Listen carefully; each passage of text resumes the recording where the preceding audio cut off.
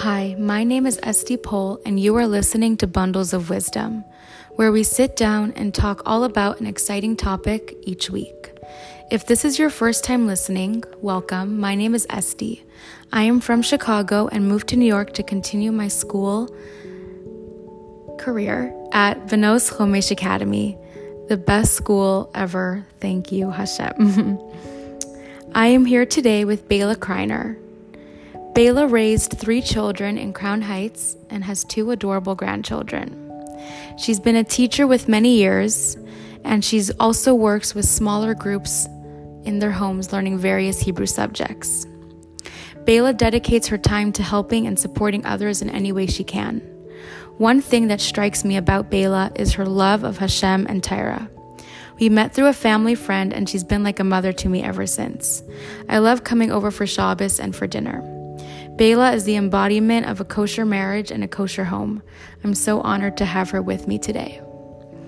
I am joined by Baila Kreiner to discuss everything about Jewish marriage and relationships.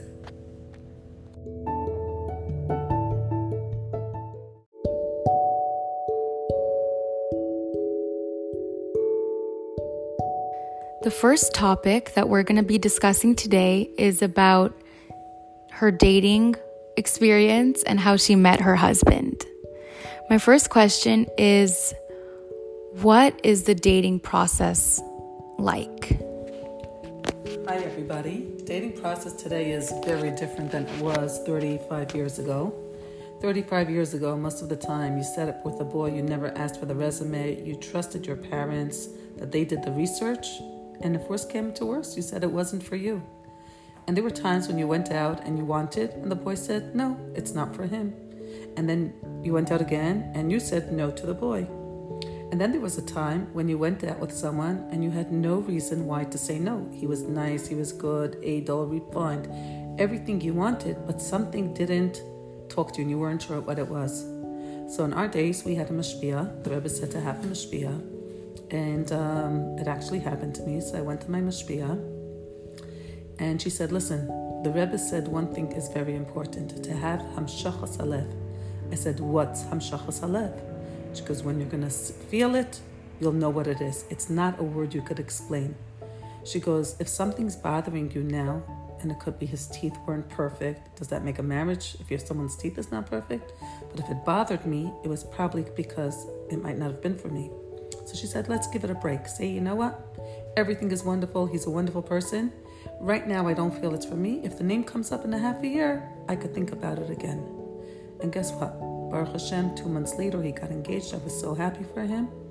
And then my husband's name came up. And guess what? The first time I heard him talking on the phone, something about it clicked. And then I went out with him, and I just said, I think this is it. And it's called Hamshachas Halev. You don't know what it is, but the connection, it's a connection that all of a sudden you feel, I could spend my rest of my life with him. Doesn't mean it's going to work out, but at least you have that thought that there is a connection. You must connect with one another. If you're not connecting, it could be it's a wonderful guy. It could be it's good for him, but it's not good for you. So the most important thing is Hamshachas Halev. What does it mean? When you go out with someone and you feel that connection, you will know that you have that feeling. It's not something that could be explained. That's so incredible. I love how you said the point of a mashpia. I think it's so important to have someone to talk through and discuss it because, I don't know. It could be that it didn't work for him or it doesn't work for you or it works for you, doesn't work for him. I think it's so important. So that brings me to my next question. How were you introduced to your husband? What is that process like? Because I know it's not like you bump into him at a bar or something like that. It's interesting because a year before the name came up, but we said at that time that it wasn't for me. I thought he was too Israeli and I figured the mentality would be totally different. A year later, he came back to live in the States in New York and he was actually teaching in Olei Torah. My mother had a child in P1A and she peeked into the window and she said, hey, I remember that name came up. He looks like he's with it. Let's give it a try. So she called the person who she knew he stayed by last year And before I knew it, she told her husband. Her husband ran to 770 to meet him and ask him. He right away called up and we set up a date. And that was it. We went out a couple of times.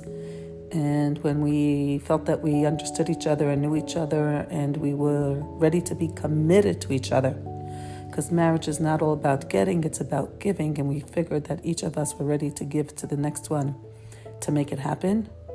We wrote to the Rebbe. And guess what? It was funny because I just told him, you write to the Rebbe. And Rabbi Groner said, listen, it's very nice that he wrote in, but we need the girl to write in also. So I wrote in, and then the Rebbe gave us a beautiful bracha. And Baruch Hashem, thank you Hashem. That was one of the questions that I wrote down was, did you write to the Rebbe at the time of your engagement? Because I know at the time that's what people did. I like that. So special. I love how you said it's about commitment. It's about getting, but also giving. How did you realize that you were ready for that next step? That you were ready to take it to something bigger? Like marriage and dating are so different. The truth is, if I went through the resume like we do today, I probably wouldn't have married him. Oh my goodness. What I found out after we got engaged, his mother wasn't able to come to the wedding. She was a Holocaust survivor. Oh no. A single brother. Oh no, a brother without any children. And another brother who was getting engaged right after we got engaged. He was waiting for us to get engaged because he was the younger brother. Probably it wouldn't have worked. But you know what? With Siyata Deshmaya, you ask the right questions. You go out, you're talking about your future. How would you spend your Shabbos? How do you celebrate Shabbos? Do you like having guests? Do you like a quiet Shabbos? And you see if it matches your goals, you know you're on the right bend with him. Do you like to give Meiser? Is it something, that you can give? If a person likes to give, he can give in other things also. He's more open-minded. If it's hard for someone to give Meiser, wait, hold on. His hand is a little closed.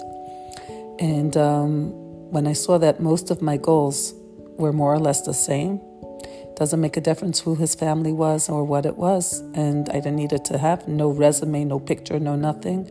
We just went ahead and we saw that we had the same goals. It's time to get married.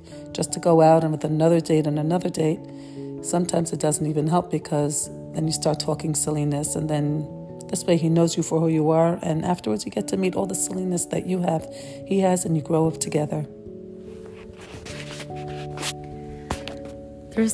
I love what you said, because that's something that I always made the distinction between secular relationships and Jewish relationships, that it's before you commit to anything, it's all about, are we heading in the same direction? Do we share the same values and the same goals? Like I heard someone say that the love comes from the shared values and the shared goals and wanting to build the same kind of life together. I think that's why Jews can have such successful marriages, because you start on the same page. If you're not on the same page, then he's not the one for you, which I love. Okay. Thank you so much for sharing all of that. That was very, very insightful. I love how Hashem and the Rebbe came up so many times. I think that's so important. All right, now we're going to move on to our next topic, your wedding day. So this is more of a general question, but what was your wedding day like overall? How did it feel? What was something that stood out to you? What was it like? Because I'm sure it's a crazy day, so many emotions, a special day. The first thing is that it's called a dream come true. Since you're 3 years old, you've been dreaming about wearing a wedding gown and wearing a white, beautiful dress, and everybody surrounds you. And the day came, and it was happening. I picked out my beautiful white gown, and I loved my headpiece. Actually, I didn't, but I got to love it. It was a time of spiritual time, going to the Eihel early in the morning with my father, which in those days, nobody went to the Eihel. So it was very like, wow, you're going to the Frierdiker Rebbe's Eihel, and then we went to my grandparents' Eihel in different cemeteries all over Staten Island to Queens. It was spiritual, just like saying Tehillim and davening and knowing that this was going to be something that I always dreamt of, and my dream came true. And it was also a very special day. It was Isru Chag Sukkos, and it was a day I enjoyed every minute of it. I etched it in my memory. It wasn't like a blur. I knew and I enjoyed every single minute of my wedding, and I could replay it to you today. It was wonderful. Wow, that's so special. Isru Chag is such a special day already, and then to have a wedding on Isru Chag is like many additional layers of incredible spirituality. That's so beautiful. And I like how you went to the Eihel. It didn't register in my mind that it was just the Frierdiker Rebbe's Eihel at the time. And I love how you went to all the other Kvarim. I didn't realize that was a thing, that people went to the Eihel before their wedding. I think that's so beautiful. And I love how it's one of those days that you can just flip back and you remember everything. What did the chuppah feel like? I'm sure that's like one of the holiest moments of your life.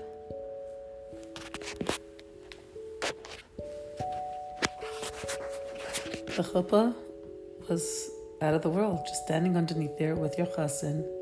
All the people that you love are getting brachas, and you're just basking in the glowiness of being together with Hashem under the chuppah. And you knew that the Rebbe was inside his room, even though, he was in his room right there.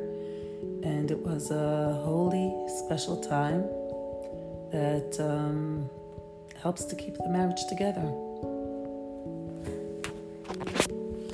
That's so nice and so special.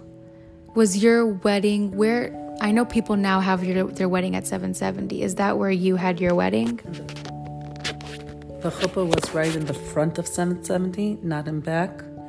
It was, I remember my brothers who were younger were holding the canopy, and I remember my uncle being the MC, as you call it, and singing Baruch Haba, and then all the people, lots of people who are not with us here today, were giving me a bracha there. So I feel like I really got brachas from really special people, and it was just beautiful. It was a freezing cold day, but I didn't feel it because I was in a different world.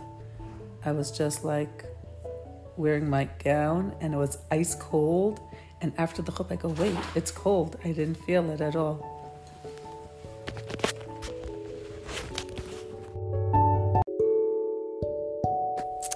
Thank you for sharing about your wedding, Baila. That was so special. I love how you said that it kind of felt like a dream, like it's something that you think about for so long and it comes true. That's so cool. And also, I never thought about this. Like when you're under the chuppah, you're right next to like the most important person in your life, like your partner, but you're also surrounded by everyone that in your life, like so many people, everyone who's able to be there, like friends, loved ones, and you're all just being showered with blessings. You're all there. That's such a special moment, such a special day.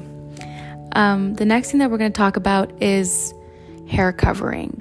I know nowadays it's like a lot of people cover their hair, even people who are not Jewish like to wear wigs. But when you got married, was that common at all? Were people wearing shaitels at the time, or was it were people wearing shaitels at the time? People were wearing shaitels. They weren't custom shaitels. Custom shaitels were just coming in at that point. And they were so expensive, only $1,800. I laughed today. I definitely did get one when everyone was getting theirs. It lasted me for many, many years until the one who made it stopped working. So the next person who washed it killed it, which was fine. But then Hashem has helped, and I've gone through so many beautiful shaitels. And you know what's amazing about a shaitel? You want to wear a short one? You could wear a short hair one day. You want to have long hair the next day, you wear your long one. You could change your style every single day. As a girl, I just had plain, straight, boring hair. And if I wanted it to have some style, I needed a body wave. So those days were, thank God, over. And I could have done anything I wanted. Short sheitel, long sheitel. And sometimes I did. I just switched from one to the next. And or wear a pony sheitel when I was younger. And I just love it. You don't have to worry that your hair is thinning out. And it's a blessing. Thank you, Hashem, for giving us a sheitel. I love that. It was always so cool to me when I had teachers and I saw them one day wearing a short sheitel and the next day wearing a long sheitel and then the next day wearing a short sheitel. That's not something that I could do with my hair. When it was close to your wedding, were you nervous about wearing a sheitel? Were you oh, I would rather wear a hat or something? Or was it something you were excited for? Never thought about it. It was just something this is what you do. We looked for the day to get a sheitel. You get married. I had a good friend taking me to different places. And I just loved it. I got a pony sheitel because I wanted to look like a kid. And I got a more mature sheitel for Shabbos. And it was just exactly what I wanted. And then I bought a third one, which I knew you shouldn't. And of course, it was a waste of money. But again, today it was only $350, which was so expensive. So it was just fine. I wore it a few times till I just said goodbye. And then within the years, slowly, I don't even remember, I just kept getting pony sheitels. I remember once it was Yom Kippur, Rosh Hashanah Yom Kippur, and I was coming to one of my students who I was teaching, not religious boy, cute little boy. And I brought up my pop-up sukkah, and we're sitting in the sukkah, and he was telling me how excited he was that he figured it out, how you get to Rosh Hashanah and get all the attention from the rabbi. Because most people go one day to Rosh Hashanah to daven, and he went for 2 days, so they got all the attention. But I have a question. How come my mother put this white doily thing on her head? And she explained that all Jewish women, when they go to shul, they need to cover their hair. Goes, Baila, you don't wear that white doily thing on your hair when you go to shul. So I said to him, Jack, guess what? Not only do I wear something on my head when I go to shul, I cover my hair every single day. He goes, no, you don't. I said, yeah, I'm covering my hair right now. He was in shock. His mom was in shock. They just couldn't believe it. They go, it doesn't look like I said, it's a wig. They were in total shock. They go, no, but yes. And then I told the story to another group of kids I was seeing. They go, Baila, you don't cover your hair. I go, I sure do. They don't even know it. So when you're walking down the streets, don't think that everyone's staring at you and thinking that you're covering your hair and you're a nerd. No, you look beautiful because sometimes a sheitel's even better than hair. So that was just a fun little story to share with you all. That's so adorable. I love that. I have a question. Do you know any chassidus about why we cover our hair? I realized I was I don't know why we even cover our hair in the first place. Do you know why we cover our hair, or if there's any chassidus that any of the rebbeim shared about it? I think our first mother, Sarah and Rivka, covered their hair too. Remember, Rivka was wearing a veil and she covered herself when she saw Yitzchak. So I think it's just something that it says in the Torah to do, and it's a thing of modesty. And we have to understand that why we have to cover our hair. What is one of the reasons why? Hair is something that is very attractive to men. And once you're married, your hair is special to your husband. I've seen around when you walk around and people, the men come home and they see another woman there, the first thing they do is they give them a peck on their cheek and they brush through their hands through their hair. It's it's an affection. Your hair is special for your husband. It's not there out to share for others. And when you do something special for your husband, when you share your life only with your husband, then it's special. It's not for everyone else to enjoy. It's for you and your husband to enjoy. I really, really love that. I love that in regards to sneas, so that we cover things because they're special. And I think they do feel more special when it's something that's just for you. And then one day just for you and your husband. I think that's very special. Our next topic is about Taras HaMashpacha. I know very recently it's something that they're trying to teach girls when they're younger before they get engaged. I know I've been learning about it this year, and it's a new topic for me, and it's so fascinating. But was it something that you knew about when you were younger, or was like once you get engaged, you had to call a teacher and suddenly you got all of this new information? So in our days, no, we didn't learn anything about it in school. I don't know if we were ready for it then. I think today's generation, it's very important that you start learning it in 11th, 12th grade. The girls know so much more from just it being out there, the social, everything is out there. And if they're not going to find it from learning it in school, they're going to find it out of school, from movies, from other things, from friends. So it is important that you learn it now. We learned it with our college teacher, and the most important thing was that after we got married, we always had someone to review it with us again, because when you're engaged and you have so many things on your head and you're learning it, not everything sticks, and it's important after the wedding to review everything that you've learned, because once you've experienced marriage, then you understand more of what the halachas is all about. Oh, so that's what it's talking about. This is what it was meant, and you get it. And the mitzvah of Taras HaMashpacha is one of the most beautiful mitzvahs, and I can tell you a little story. I was tutoring another family, teaching the girls and telling them how the most important mitzvah a woman has. And as I'm saying the three mitzvahs, the mother opens the door and she goes, Marbella, I just heard you.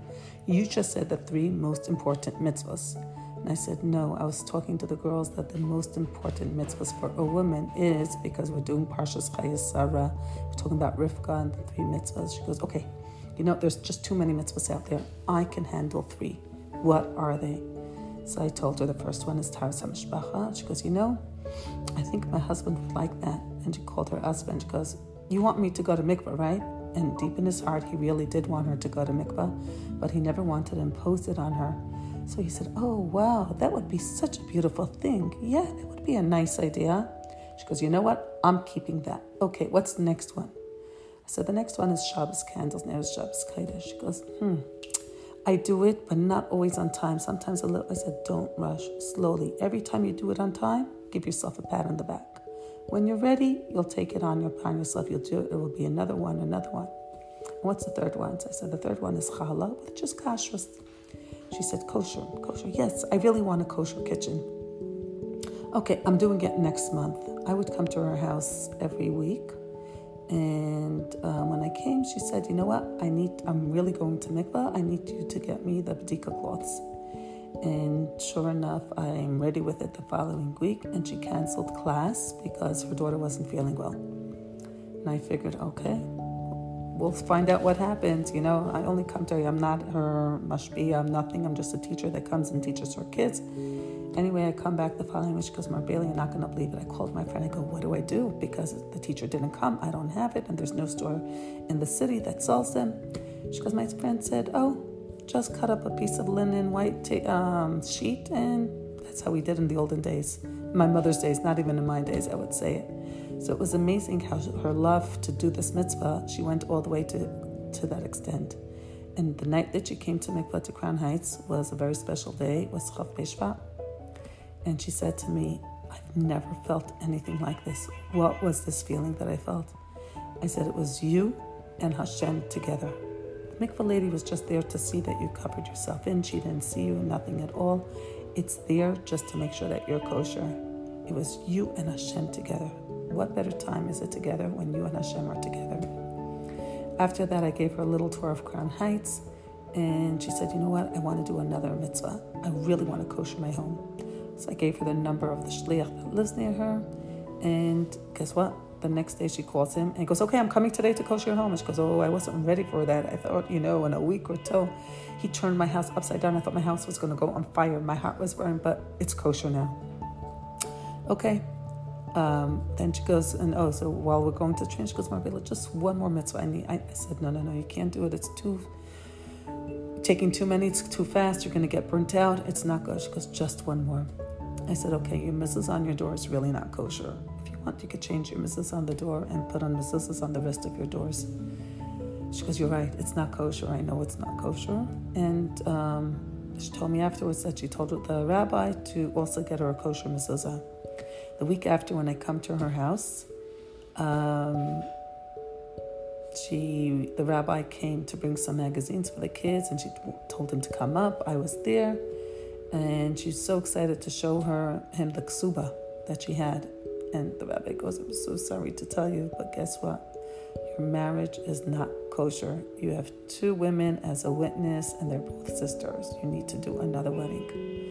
Okay, Corona came, and we're working now on her getting a kosher wedding. So this is the story, but mikvah is one of the most important things that keeps the family together. I have another story for another time, but this is what I can tell you now about mikvah. That is so beautiful. It's such a special story. You see like her neshama just shining throughout all parts of the story. It's so beautiful. And I think one thing that really struck me about what you said was you said, mikvah is about you and Hashem. Nothing else. It's about you and Hashem. I think that's so special. And I think that's such a powerful way of viewing that mitzvah.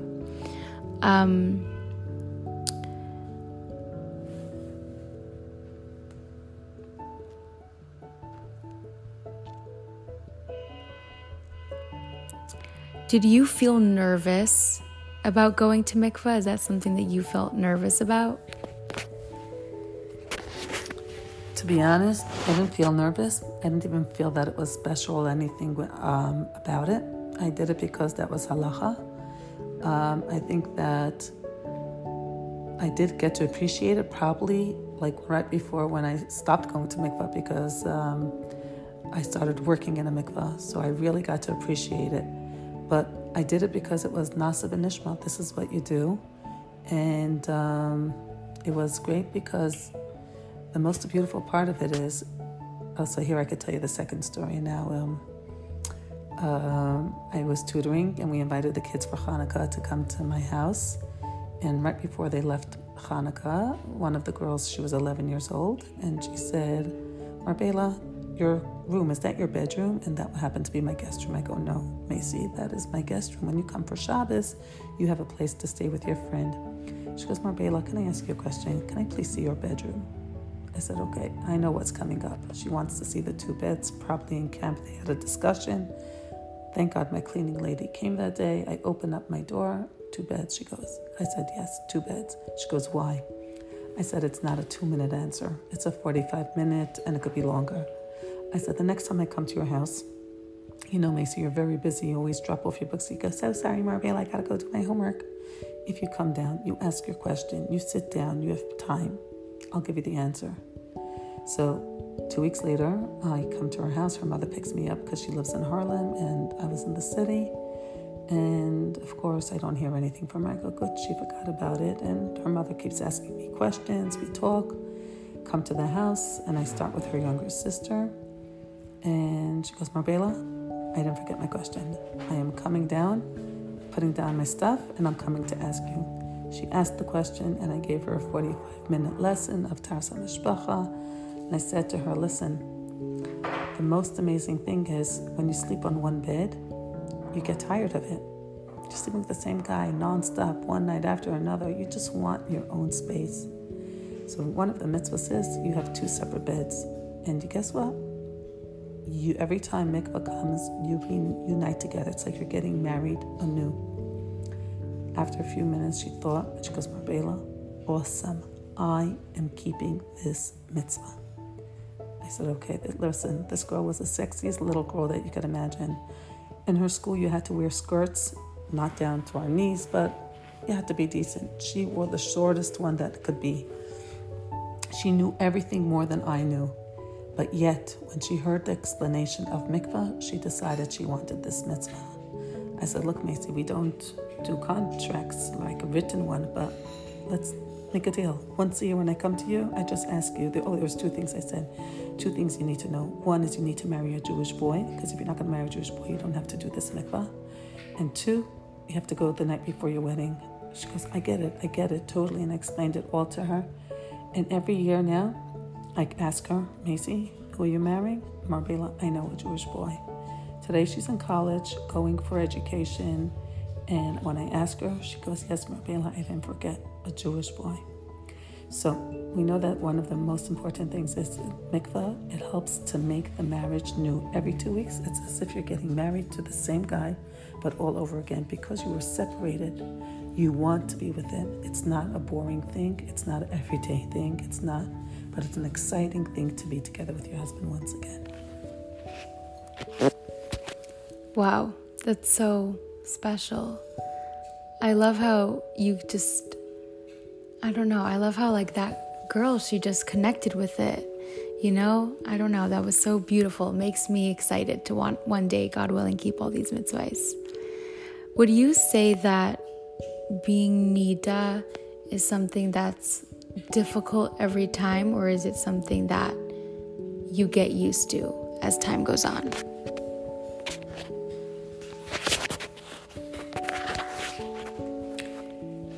It was very hard in the beginning because you have to remember the halachas. But once, the children come in and you just get used to it and it's part of your life. You don't even think about it anymore. It's just part of everyday routine. Anything that's brand new is always hard. When you take a mitzvah to do, it's like you could forget about it. But once you, like I do when I take something upon myself new, let's say I have 3 steps before I go to bed. Like you have to say Shema, Sfirza Omer, and bring Negabasar. So I go 1, 2, 3. So I say, did I do number 1? Did I do number 2? So I make it in a pattern that I will remember so I won't forget. So the best thing to do is to make like yourself a pattern. What you do have to do first before you get to that mitzvah that you want to do. And then it just becomes natural. You don't even have to count anymore. 1, 2, 3. Did I do step 1, 2, 3? It's automatically, it comes to you. So before you do anything, just make yourself a pattern, because all new things are hard, but once you do them, it becomes part of your life. It becomes like as if you've been doing it since the day you were born. Wow, that's incredible. I never thought about it, that it just becomes part of the routine, that 2 weeks out of every month, that's just how it is. What's something that's a part of nida that was easier than you thought it would be?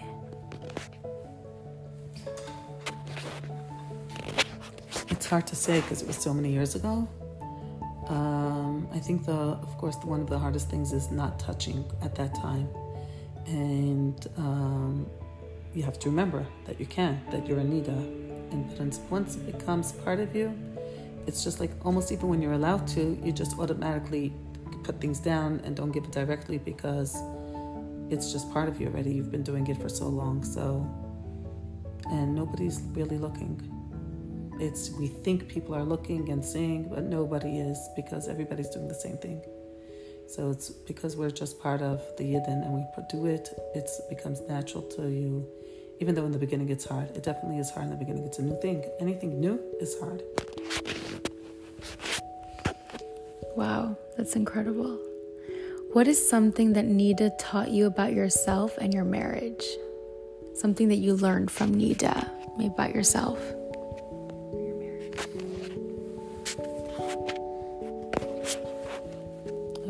It's a good question. I'm not sure what it taught me. I just know that this is what helps to keep the marriage together. It helps to make it stronger. It helps to bring you closer to one another. And if it wasn't something that was going to work, it definitely wouldn't have been in the Torah. Everything that's in the Torah, it has a reason. Do we understand always the reason why Hashem says for us to do things? No. But we just do it because Nasa v'nishma. Hashem told us to do it, and He knows what's best for us. And even though it could be uncomfortable, we don't know, it's weird, it's this, but at the end, it's just like, we understand that there was a reason for it. Wow. Wow. I love how you said that everything in Torah is for a reason, for a good reason. If there wasn't a reason, even if we don't understand it, it wouldn't be there. I think that's, I don't know, I think for me that's like a healing perspective, that everything that comes from God is good. It's incredible, even if I don't always see it. What makes you feel connected to your husband? It could be little. To be connected, you just want to serve him to make him happy. For a man, if you give him food, he's always happy. When they're grumpy, it's because they didn't eat well. Probably they didn't have a good lunch, or it was something like that. So even if you are late and the kids are driving you up a wall, your husband comes home, always have a grilled cheese sandwich maker, hot grilled cheese, and then put some vegetables out, chocolate milk, and he has a delicious supper. We'll talk to him, and then he will be more calm. And then, so food is one of the things that gets to a man's heart. So that makes you more connected. So I love cooking. I love the kitchen. I could be in there 24/7 if I had nothing else what to do. Like Pesach, loved it. Loved just being in the kitchen and cooking and serving, making sure that everyone is full, especially my husband, making him his favorite foods. That helps to make it all good. I love that. And I feel like the kitchen is a perfect segue to talk about raising a family and children. What would you say is the most rewarding part about raising a family?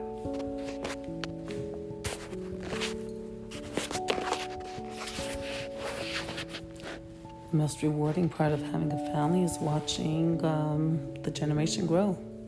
You were one, you became two, then you became 3, 4, 5, and then they became more. And the family just grows, and it's nachas, just nachas. As they say, there's no English translation for nachas, so it's just pure nachas. I love the word nachas, especially when it relates to children. I think that's such a beautiful feeling. What would you say is a challenging part about raising children and having a family? Obviously, there's different hurdles, but what would you say is one part that feels challenging or felt challenging? Today, bringing up children is a challenge. Each one has their own mentality, their own way of thinking. You could bring up the whole bunch of kids and their all thinking is different. Like you could tell the whole 3 kids at the same time, go clean up your room. One kid will do it obediently. Another kid will say, oh, you're always yelling at me. And another will say, oh, again, she's yelling at us. So it depends how each kid takes it. And the trick is to see what ticks with each kid and how to speak to each kid so that they don't feel, if one kid feels that you're always yelling at them, change tactics. To him, you say, you know what? Make me proud. I know you do a great job when you clean the room. And you have to find to see what ticks with each kid. That's the exact challenge that we have here, is to see what works for one kid doesn't definitely work for another kid. One kid will be happy staying in school here in the Crown Heights, and another kid needs out of town. You need to make sure that what's right for one kid, make sure also that's works for the next kid. It could be totally 2 different things. One camp is good for one child, another camp will be good for another child. And that's our job, to figure it out. And not always do we get it right. Sometimes we get it wrong. But we have to know that the only thing Hashem wants from us now is to give love to the kids. So even if we don't know the right way of doing things sometimes, of course we have a mashpia to talk to. We talk it over with our husbands. But know to give love to your children. Then you can never go wrong. And it doesn't mean you can't get upset at them. It could. But that's our challenges. I love what you said so much. I think there's so much importance in meeting every child where they're at, and that the needs of one child might not be the needs of another. The way that you approach a situation with one child might be different with another. And that made me think of like Hashem does the same with us. He knows that we're all different. We each have different strengths. That's why One person, he makes them live in Crown Heights. One person, he makes them live in China, because he knows that they have different needs. One person, he makes them really good at cooking and love the kitchen. And another person, he makes them really good with music. And they use their talents in different ways, because Hashem knows us, and he knows that every one of his children need to be approached differently. It just made me think of that. Another question is, and I think this is where we'll wrap up, is what is one character trait that you wanted to instill in your children? Something that you felt it was important for your children to be raised with? It's good you asked me only one, because I have only one. Ivdu es Hashem b'simcha, serve Hashem with joy. Know Hashem is part of your life wherever you go. Anything that's good happens, it's because Hashem loves you. Even when it doesn't happen, he still loves you and he's with you, and it's only better things are going to come out of it. Whatever you do in life, do it with joy. If you're not happy, you lost the whole excitement of life, and things are going to be negative. And you know what? We can talk to Hashem, we can complain to Hashem, we could cry to Hashem. Hashem will answer us, definitely. But there's a very long line of complainers all the way to South Africa, Australia. The shorter one is still here in Crown Heights, the ones that praise him and serve with him with joy and say, thank you, Hashem. So the most important thing is every time something happens good, don't forget to thank Hashem and say, thank you, Hashem. You could say it in Hebrew, Haidul Hashem Kitav Ki Lam Chasdo. You could just say, thank you, Hashem. It was amazing. I had such a good day today.